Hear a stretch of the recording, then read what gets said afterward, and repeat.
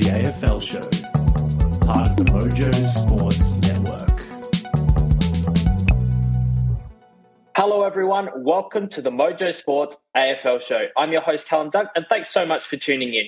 Joining me on the show tonight is Ash. Ash, how are you, mate?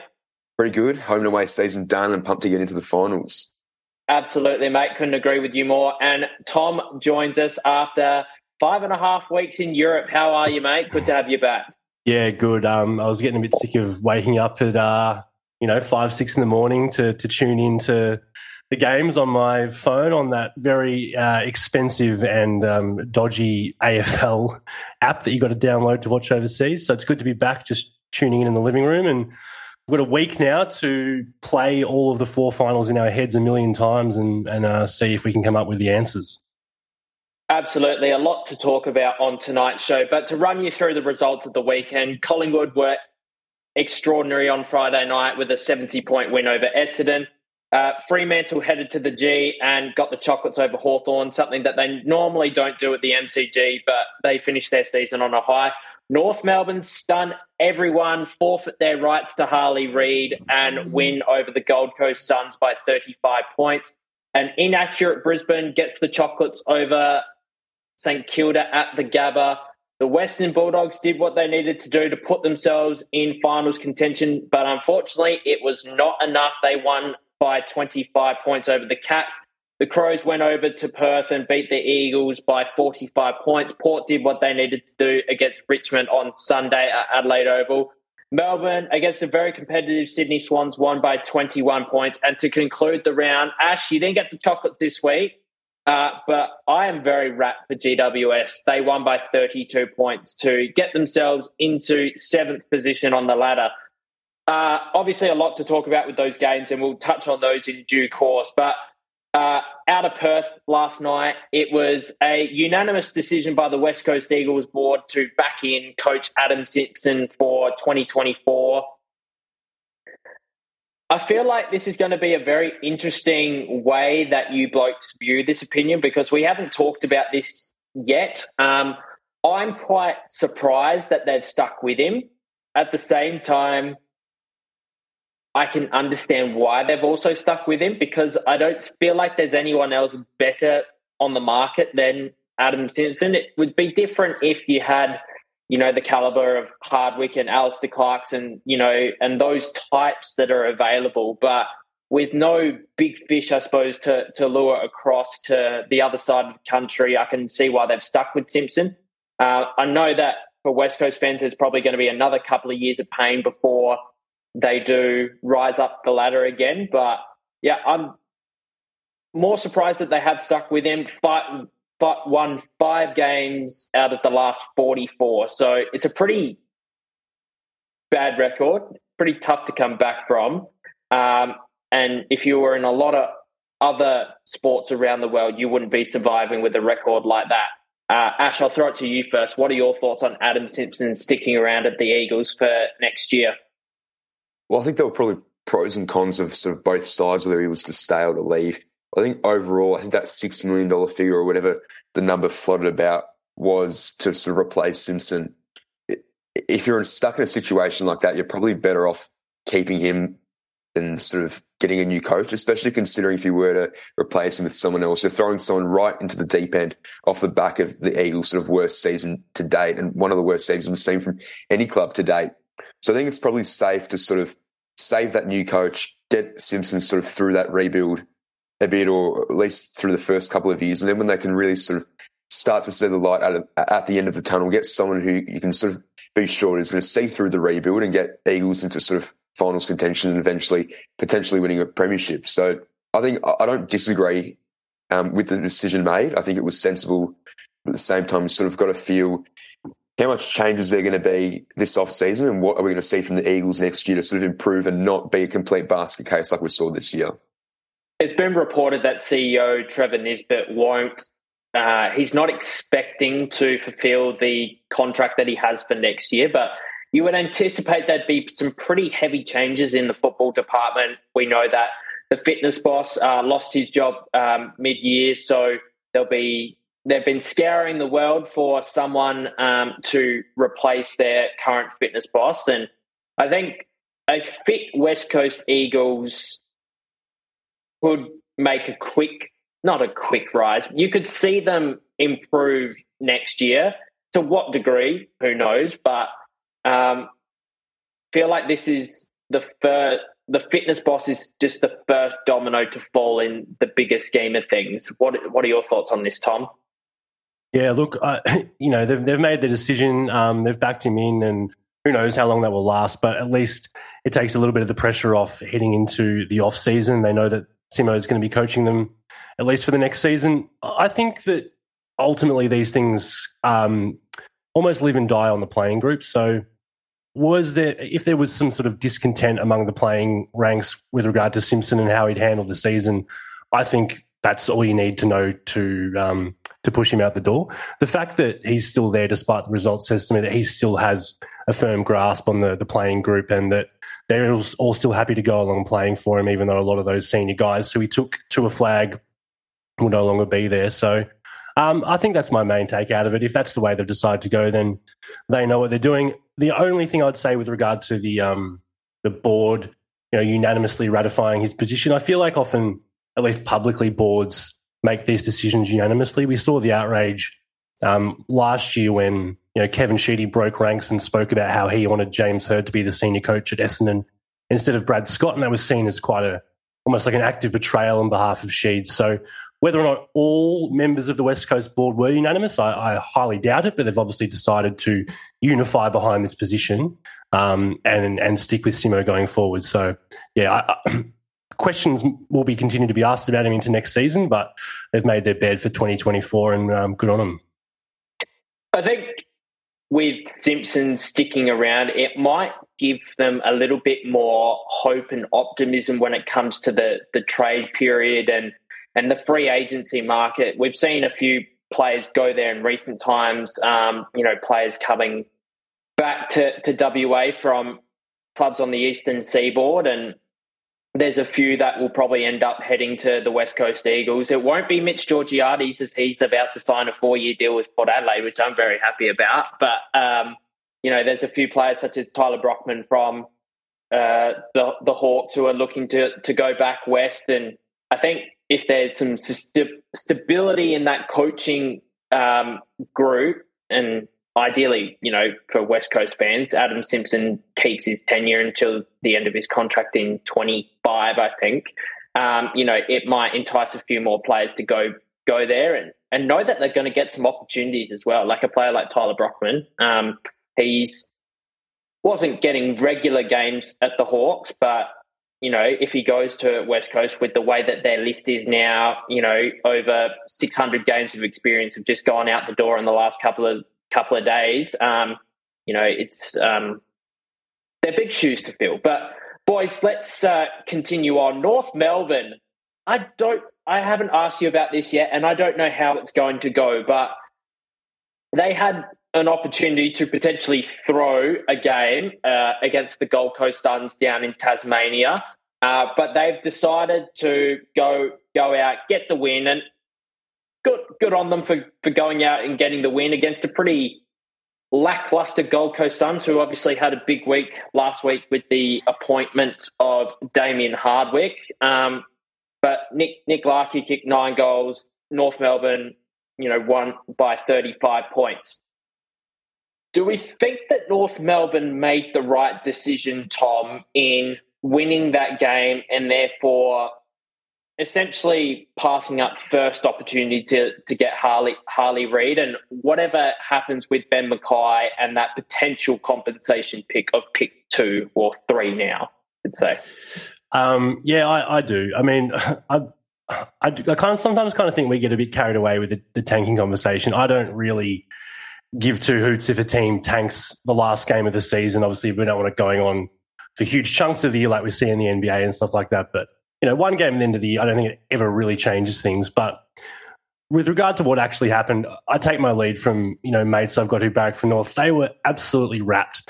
They've lost 20 weeks in a row. Like, that is an unbearable, burden to wear as a football supporter. And 3 years in a row in the wooden spoon just doesn't really happen. So I think that with regard to that, good on them. They've lost the opportunity to pick first, but that's all they've lost. It's not like whoever has the number one pick gets Harley Reid and then North get nothing. They're still going to get pick 2, potentially pick 3 as well, and potentially they'll still end up with 1 if they make a trade with West Coast. So I think we get really carried away with what number you get. You're still going to get a bloody good player, and I think that the culture building element of it and the joy on supporters' faces at the end of that game was well and truly worth it. You could just see the reaction from the players on Saturday, and the way that Alistair Clarkson spoke in the press conference. It gave them something to look forward to for pre-season and next year. Ash, do you have anything additional to add to what Tom's just talked about? Yeah, I think Tom summed it up really well. I agree. Sort of nothing beats winning, especially when you've lost for so many games in a row. And to carry that momentum, hopefully into pre-season and into next year, is going to be instrumental. And then I also agree that sort of just because they haven't finished with the number one pick, West Coast are most likely going to end up trading it out anyway, with picks 2 and 3 likely already in their hand. Sort of the floor is theirs. If they really wanted to trade up for pick 1, they can still make that happen. Not to mention that Harley Reid probably isn't exactly the type of player that North really need. They have a lot of those sort of, inside mids and dynamic forwards that can push through the midfield. So I think focusing on key position players for North should be more important than potentially Harley Reid. Not to mention that very rarely does a number one pick end up being the best player 5 to 10 years later. So I think good on North for winning. I think it was the right decision. And the other thing that I just want to quickly touch on is Nick Larkey, who I think has had a really underrated season. He's, I believe, the first player since Wayne Carey in 1999 to kick more than 65 goals. Larkey kicked 71 with 9 in the final round. And I think that's made even more impressive by the fact that how terrible North have been this year, and that pretty shocking win-loss record. Just the way that Larkey plays, competes in the air, wins it at ground level, and sort of has the patience and the foot skills to really hit a target and execute to find a teammate. So I think he's a very underrated player, a smoky for all Australian if you want to sort of put him up there. And North fans will be wrapped with how he's going. Absolutely, and I think Nick Larkey will be getting an All-Australian blazer, but we'll talk about that a little bit later in the show. Let's touch on something really positive. I loved what the Giants did on Sunday night, and we're going to lead into our good stories of the round. And the Giants, for me, 3-7 after round 10, and you probably thought it was just a season that was not going to be wasted, but a season that, could slip away very quickly. And the fact that they were able to turn it around, have an 8-game winning streak mid-year, had a slight wobble against Port Adelaide a couple of weeks ago, but were able to respond really well. And the way that they played on Sunday night against a top 8 team and someone who we think can genuinely contend in Carlton was really good to watch. Their small forwards in Brett Daniels and Toby Bedford were just electrifying, and Toby Green as well. In contention for All-Australian captain, in my opinion, as well. Those 3 players, they were just so dynamic. And Jesse Hogan in the last, month of the season that he's played, he's been really exciting to watch, and what GWS would have dreamed for after they traded him in from Fremantle. So, I love the way that the Giants are playing. I think they're gonna knock off St Kilda in that first week of the finals, even if the game is at the MCG. That's my good news story from the week. Tom, is there anything that you'd like to touch on from the weekend that was really good? Oh, look, I'd probably echo your statements, Cal. I thought the Giants, they won their way in. Like, they didn't just sort of hold on to that spot. They actually needed to win. They needed to beat the informed team of the competition to do it, and they did it. And, their team is good. Their brand is good. They've got one of the best forwards in the comp. They've got one of the best defenders in the comp. They've got a deep and diverse midfield. They've got role players like Bedford, Buckley, Iden, Perriman, these guys that play in the right way. So I don't know what they can do this year, but I'm with you. I reckon that they're going to be a really, strong force to contend within the finals, and I think going forward into next year, I'll probably be picking them in the top 4. So yeah, I think they're one of the great stories of the year, really. And you think about where they came from and all of the talent, or a lot of the talent that took them to those successful years, the prelims and the grand final. A lot of it's still there. Like Cameron's not there anymore, Jeremy Cameron, obviously, but a lot of these guys who were the nucleus of that team and have been since the early days are still there. So I thought that was a great story, along with, probably North Melbourne getting that win. Absolutely. Ash, what did you particularly like from the weekend? I want to give a bit of credit to Collingwood, and I've probably talked a bit of smack being a Carlton supporter. I probably haven't given them the credit that they're due as probably one of the biggest premiership contenders this season. And look, they were playing Essendon, who have been pretty woeful the last fortnight. But I think, Collingwood, what we saw was the ball pretty much living in their forward half for the entire first quarter. Collingwood more than doubled Essendon's inside 50s, and just their ability to control the ball on the inside and the outside was sort of second to none. Their pressure and perceived pressure and willingness to move the ball forward quickly off turnover was excellent.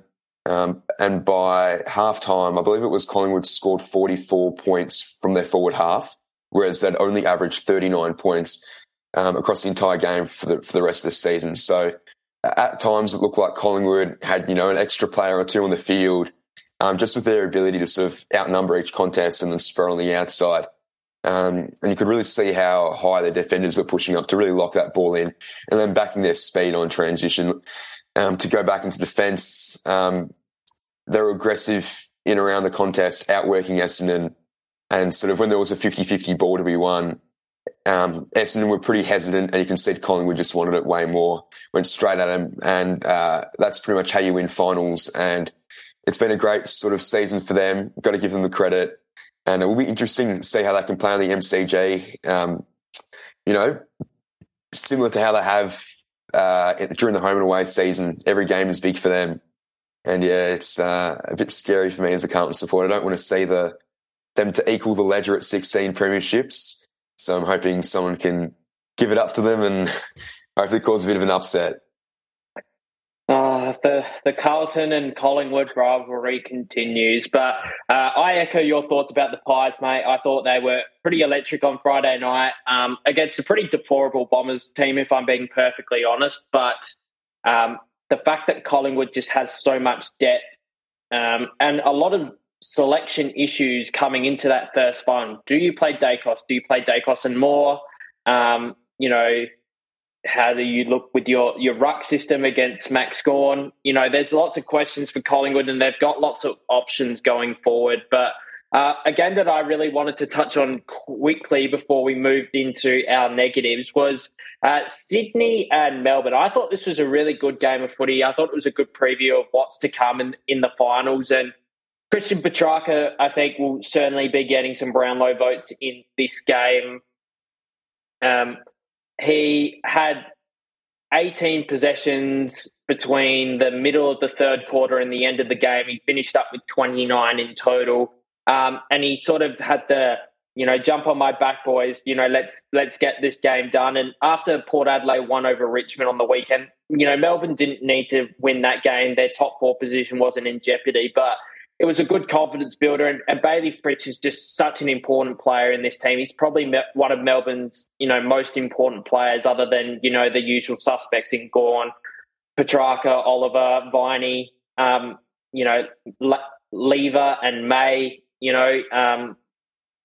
Fritsch is just so important to their forward line structure, because their forward line structure hasn't necessarily gelled all year. They've tried so many different combinations, whether it's Van Rooyen, Ben Brown, Tom McDonald, but, they've got lots of options in that forward line. And unfortunately, Jake Melksham has sustained an ACL injury, so we wish him all the best with his recovery. And it's really sad considering he missed out on that 21 flag, was an emergency for that grand final. So, just when he was properly getting a regular game with the Demons, he sustains an injury like this. But are you scared of the Demons come September, Tom? Oh, yeah, I'm always scared of the Demons. I mean, I feel like they like all the top four teams, there are question marks, and that's what I think is really exciting about this final series is all top four teams have, pretty tangible question marks, and, there's some really, really informed teams that are outside the top four, but they will need to do it from the difficult positions. So I'm pumped about that, and I think the D's probably are looking as good as anyone going into the finals, but they are really relying on Fritsch, as you mentioned, and they need to make sure that he's all good. Melsham is just devastating. I feel like he's become a bit of a loved figure, not just in the Demons, but around the league. He seems to have the goodwill of a lot of people, having played a lot of footy, when the D's weren't so crash hot, coming up through in 2018, having a really good year, and then missing out, as you mentioned, in 21. I think that they are probably up there with the best contenders.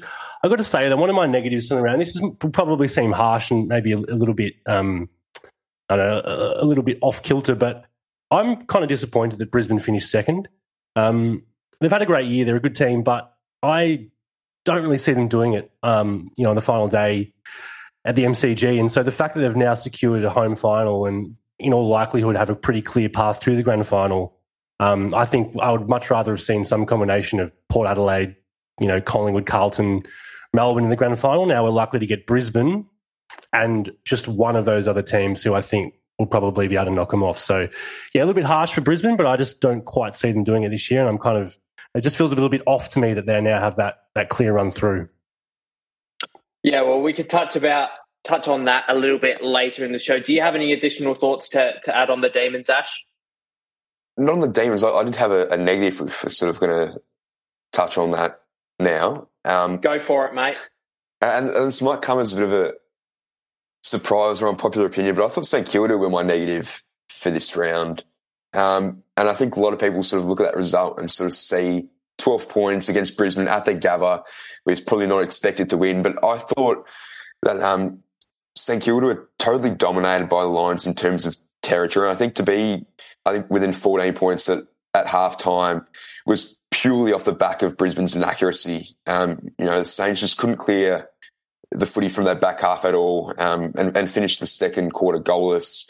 And they had 35 opportunities to bring the ball from the defensive 50, and they didn't score once. So they just couldn't function. And I guess credit has to go to Brisbane too, from not allowing them to sort of move the ball at all. Strategically and structurally, Brisbane just well on top, smashing them in clearances.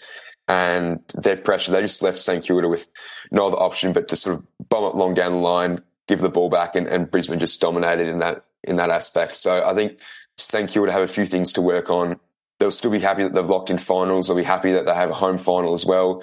Playing the Giants, the G, which may seem slightly controversial to not play it at Marvel, but it's going to be interesting. I agree, Tom, what you mentioned. Every team sort of has their flaws. Every team can also potentially win it. So cracking final series. Yeah.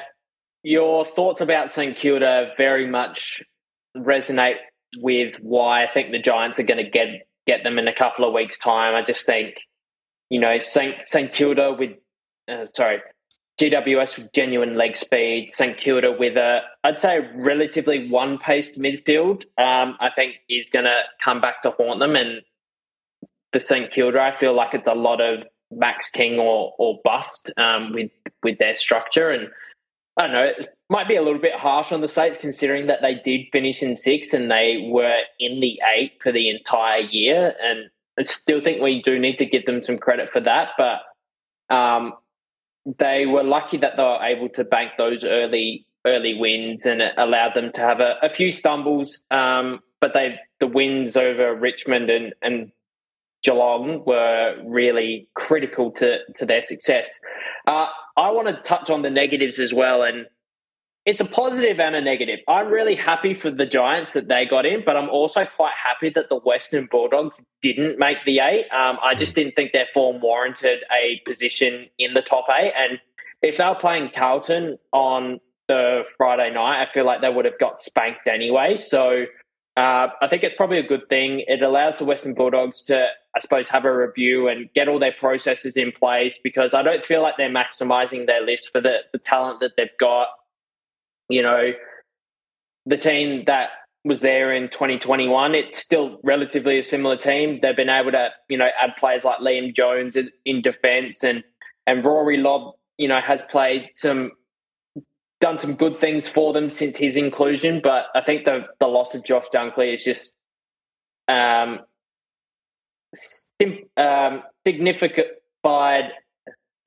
significantly affected the way that they go about it, or the way that they have gone about it this year, and left a big hole in their team. So we've talked about last week whether Beveridge is in trouble. It sounds like he's not in trouble with his job for the time being, but there could be a few dominoes to fall. There's rumblings around Bailey Smith not being happy with Geelong and Hawthorn, certainly circling him. He's a contracted player until the end of next year, but every player is tradable for the right price. So, Ash, what are your thoughts on the Western Bulldogs? And are you kind of happy that they didn't make it as well, or am I being a bit harsh? No, I'm happy that they didn't make it, purely on the fact that it was partly on them to blame for Carlton not making finals last year. If they didn't beat the Bulldogs by as much as they did, then they wouldn't have had 0.5% more than Carlton just to make finals ahead of us in ninth. So screw the Dogs. Last year we were relying, after us losing, we were relying on them to lose or to not win by as much. This year the tables have turned. They were relying on us to win. So yeah, that's what they get. Karma always comes back to bite you. Revenge is a dish best served cold. And Tom, any additional thoughts on the Dogs, mate? Nah, I mean, everyone's just really cross with them at the moment, aren't they? I feel like they're the team that everyone's just really, flat with and disappointed with, because we do expect more with that list. Yeah, I mean, they still had an okay season, but with the team that they've got and the way that they've sort of completely fumbled the bag at the end of the year, losing to Hawthorn and West Coast, I mean, they don't deserve to be there. Definitely one of the more interesting teams to watch over the off-season, the pre-season and the start of next season, because we're going to learn a lot about, which players come and go and how they intend to attack 2024. So I'm pretty keen to see how that goes. I'm not one to blow my own trumpet, but I will say that I did successfully predict that the Dogs would not make the 8, and I also successfully picked that Fremantle wouldn't make the 8. The only thing that I said that's come back to bite me in the ass firmly is that Collingwood won't make the 8, and that and then finishing minor premiers has certainly come back to bite me in the ass. But that's the fun of pre-season predictions. Now, tomorrow night, gentlemen, is the All-Australian Rising Star Players MVP and the Coaches Awards. Now, we've all had a look at the squad of 40 for the All-Australians, and we're going to, I suppose, name some smokies who we may have thought, I'm not sure, but I reckon he could get in. And we're also going to have a prediction at who the captain and the vice captain is going to be, because the captain and vice captain of the All-Australian team has been a very controversial topic in years gone by, particularly with blokes who don't actually captain their own teams. So who wants to go first out of Ash and Tom? Take it away, Ash. I was going to say I'll give you the honours. What are we starting off with? Rising Star or All Australian, or let's go with All Australian, and then we'll go with All Australian first. Then we'll lead into Rising Star, Players MVP, and then the Coaches Award at the end. So All Australians first, please, mate. Do you want the full list or a few smokies, or? Let's go the smokies. I feel like we've got a reasonably good idea of who's going to make it, but maybe those slightly controversial picks. Well, I think Tom Liberatore has had a pretty underrated season, depending on who you ask. And I think it's probably been a bit overshadowed by the fact that Bont has had the season which he has. So I think that Liber probably deserves to make it, I reckon. I reckon Rosie is probably in a very similar boat, being overshadowed by Butters being in sort of contention for all the big awards. So I think that he's a smoky who I'm sort of a big fan of. Who else? Maybe come back to me. Pass it to Tom for now. All right, Tommy, take it away. Yeah, well, I mean, some great inclusions in the squad. It's always good to see a few first-timers, and there's plenty of first-timers this year. One guy who I think should make the team, and I'm a little bit surprised that I haven't seen him in more teams, is Callum Wilkie. I reckon he's had an outstanding year as that sort of third defender. Pretty inexperienced, backline that he's had to lead this year. He's led the league in both intercept possessions and in marks, and he's also done some really good defensive jobs. So I think he should be named in the back pocket. And the other one I was going to mention is the wingers. I know people have different views on this. I'm a staunch name real wingman on the wings guy, especially the way footy's played these days, where it is very much an actual isolated position. I think this year as well with guys like Goulden and Josh Dacos, there's no excuse not to name both of those guys on the wings. They've been absolutely outstanding this year. You're not kind of stretching to fit a guy on there, by position. I think both of those guys very much deserve it. So I hope they do the right thing and pull the trigger on those two. I'll just name a couple of guys who I thought were a little bit unlucky from the squad.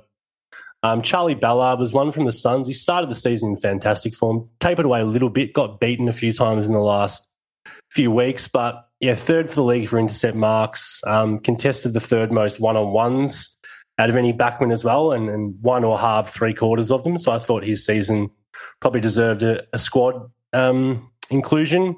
Tim Kelly, just a really, really good season playing in an awful side with no support. I think probably his most impressive season at the level. Obviously, played good seasons at Geelong when they were a top team, but I reckon he deserved a nod as well. And from a Richmond point of view, I think lots of people are upset with the Tim Taranto situation, but I actually thought Shea Bolton was maybe a victim of his own high standards. One of only 3 players to average 20 disposals and a goal across the year with Dusty and Petrarca, and rated elite for clearances as well. So I think if you're looking at what he does do as opposed to maybe what he hasn't done this year, he deserved to be in the mix too. Did you guys have any unlucky or lucky players you wanted to mention? I thought Dustin Martin was extremely lucky to be named in this squad.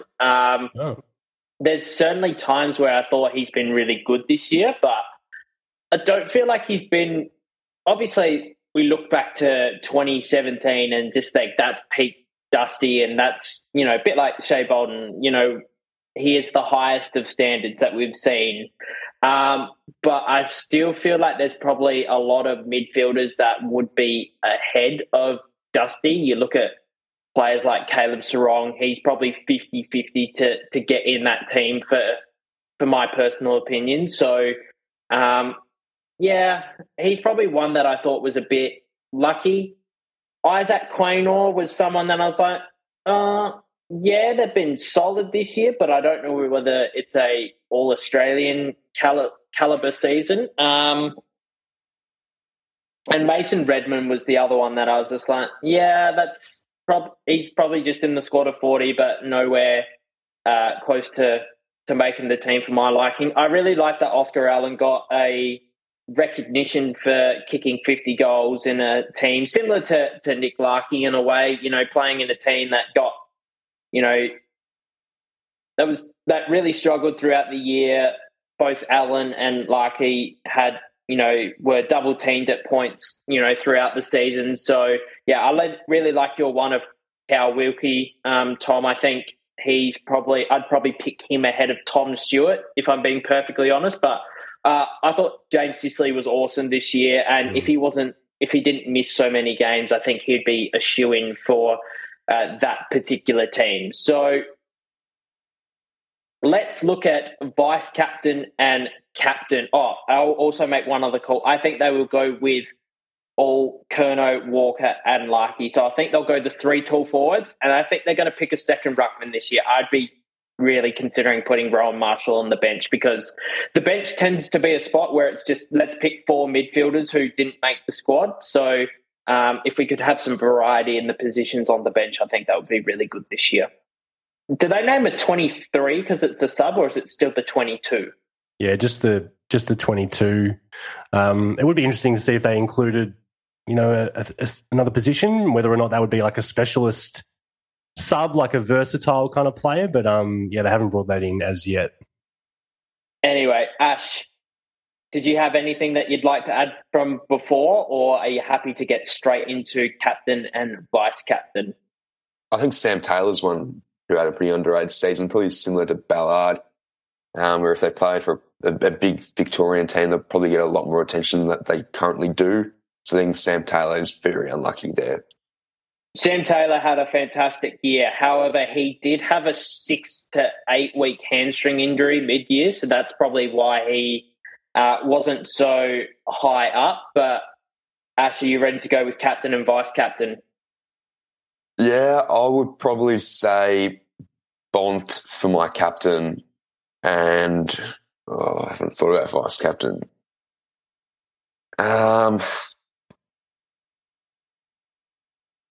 Maybe like a Harris Andrews or a Darcy Moore, potentially as a VC. Very good. Tom? Yeah, I reckon. Well, Bontempelli, I think, just in the way that he's played this year, has been a huge influence on his team as captain. I think if Moore is in the team, he will probably get it because he's led, the team that's finished top of the ladder, and some of his leadership, in other areas of the game this year as well, such as his, Anzac Day speech and some of the work he does off the field, I think could get him over the line. But I also think that his position is up for debate. I don't necessarily think that he's a lock when you got guys like Wiedering, Andrews, Sicily, even Wilkie potentially in the side. So, yeah, I'll probably go with Moore because I expect him to be named, but we'll go with Bont as the vice. I'll go Bont as my captain. I think that's the pretty safe pick at this point. And I'm going to go with Toby Green as my vice-captain. I think he's been pretty outstanding this year. So I think he needs to get some recognition. So either Darcy Moore or Toby Green, but I'm going to go with Toby Green for a different flavour. Now, Rising Star tomorrow night, we'd all pretty much assume that Harry Seasel at this point is going to win. If Ashcroft hadn't done his knee, it probably would have been a lot closer race. Does anyone disagree with that? I've got Sheasel. I think there's people, certainly who would be gunning for Mitch Owens or even Ashcroft to hold on, even with the injury. But I think at the end of the day, despite the fact that he's playing, as effectively a loose-off half-back, he's had an amazing year, so consistent, and finished off in incredible fashion. Like his last few weeks, he's gone back to his early season form where he was racking up 30-plus every week. So, for a first-year player to continue with that form, I think it's got to be rewarded. Absolutely. And Ash, did you have any different thoughts on the Rising Star? No, I agree with Sheasel, and if Tom explained it well. I think Jay Amos is one that's probably deserves a bit more attention. I reckon that he's probably had a potentially better season than Mitch Owens in a pretty sort of inexperienced Freo forward line in terms of key forwards. I think he's really stood up well. So, yeah, for a second-year player like him, done really well. Absolutely. Let's move on to the players' MVP.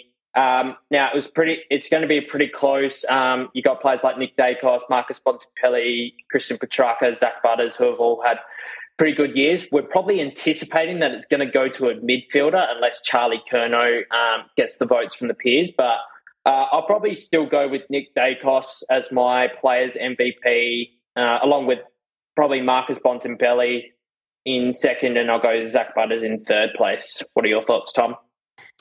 Toby Green for me. I think that he will be recognised as the most valuable player to his team, the way he's dragged the Giants over the line this year, which would be good. As you mentioned, mostly expect midfielders to get these, but if a forward got it, that'd be cool. My only caveat on that is, given the players are voting on this, is Toby Green a popular enough figure among the playing ranks to get those top votes? And if not, then I think Bontempelli will claim it.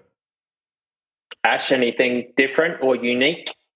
Can I just ask, is it voted on by all players or captains, or who's?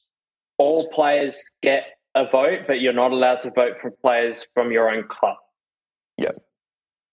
I agree, Toby Green.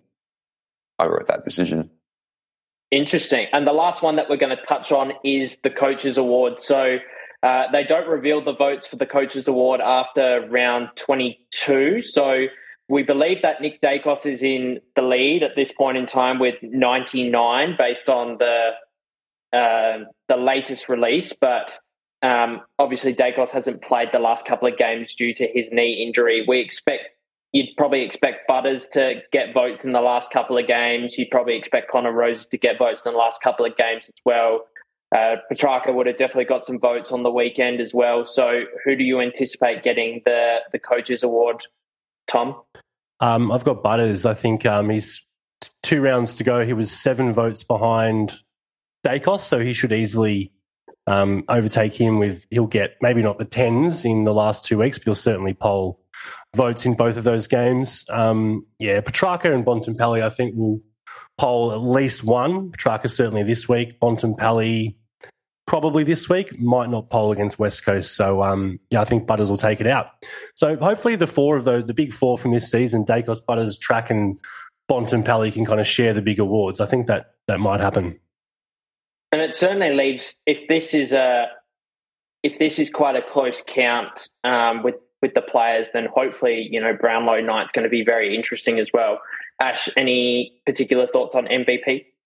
I think that Butters will win it, and I think second and third will be pretty close between Bont and Dacos, and then Track just behind them. Yeah, I'm also of the opinion that I think Zach Butters will be winning the Coaches Award this year. I think he's been pretty solid this year. I've been pretty big on him since that Sydney game in round 4. You can go back to that and hear my predictions on Zach Butters. But, I expect Bont to get pretty close. And unfortunately for Dacos, it would have been awards all round for him this year if it wasn't for that nasty knee injury. Now, we're going to move on to the finals. So Collingwood and Melbourne play on the Thursday night. Then on the Friday night, it's Carlton and Sydney at the MCG. Saturday is St Kilda and the Giants at the MCG. And then the Gabba on Saturday night is Port Adelaide and Brisbane. I feel like Port and Brisbane have been given the rough end of the stick, considering that they finished second and third, but they have to play the Saturday night game. I feel like that's pretty unfair. They should be getting the Friday night slot, and I don't understand why Carlton and Sydney need that Friday night slot. Yes, it's great that Carlton are back in the finals, but I feel like they'd pull probably even a better crowd on the Saturday night. Does anyone have any opposing views on the fixture for the first week? I think it might even be from a Sydney point of view. Like the AFL likes to tap into the Sydney market when they're in the finals because they get gigantic ratings. So it wouldn't surprise me if the Friday night scheduling of that game is more to do with Sydney than the Blues. But yeah, I do agree. It's a little bit stiff. It's it's going to sort of work. Interesting to see how things shake out over the next couple of weeks, and who ends up playing where, which venues and stuff. But yeah, to play on the Saturday night, and then potentially if Port go down to have to travel the next week is pretty rough. I agree. And Ash, your thoughts on the round 1 finals fixtures? Come on, Callum, it's like you don't know me well enough. Of course, I'm most pumped for the Carlton game. First final since 2013.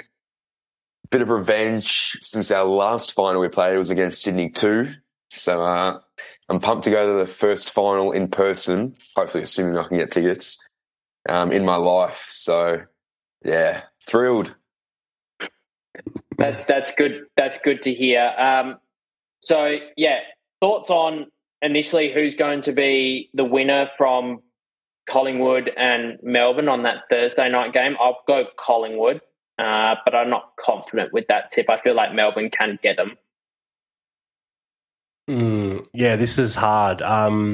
This is probably the hardest to pick. Out of the 4 of them, this would be the hardest to pick, I'd say. I think it's the hardest to pick because I think they're the 2 best teams. I'm going to go Collingwood, just first instinct says Pies. Ash? I agree. Yeah. I'm pretty confident that Carlton will win that first final on the Friday night. Did anyone disagree? Yeah, Blues for me. I don't want to jinx anything, but you know my opinion.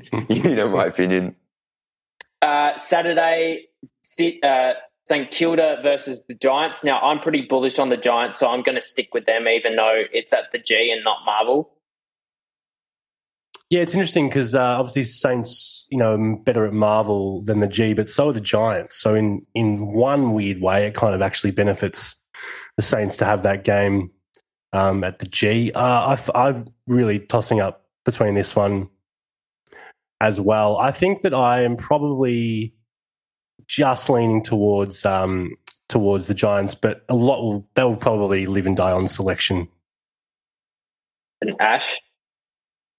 I agree. I think the Giants will win.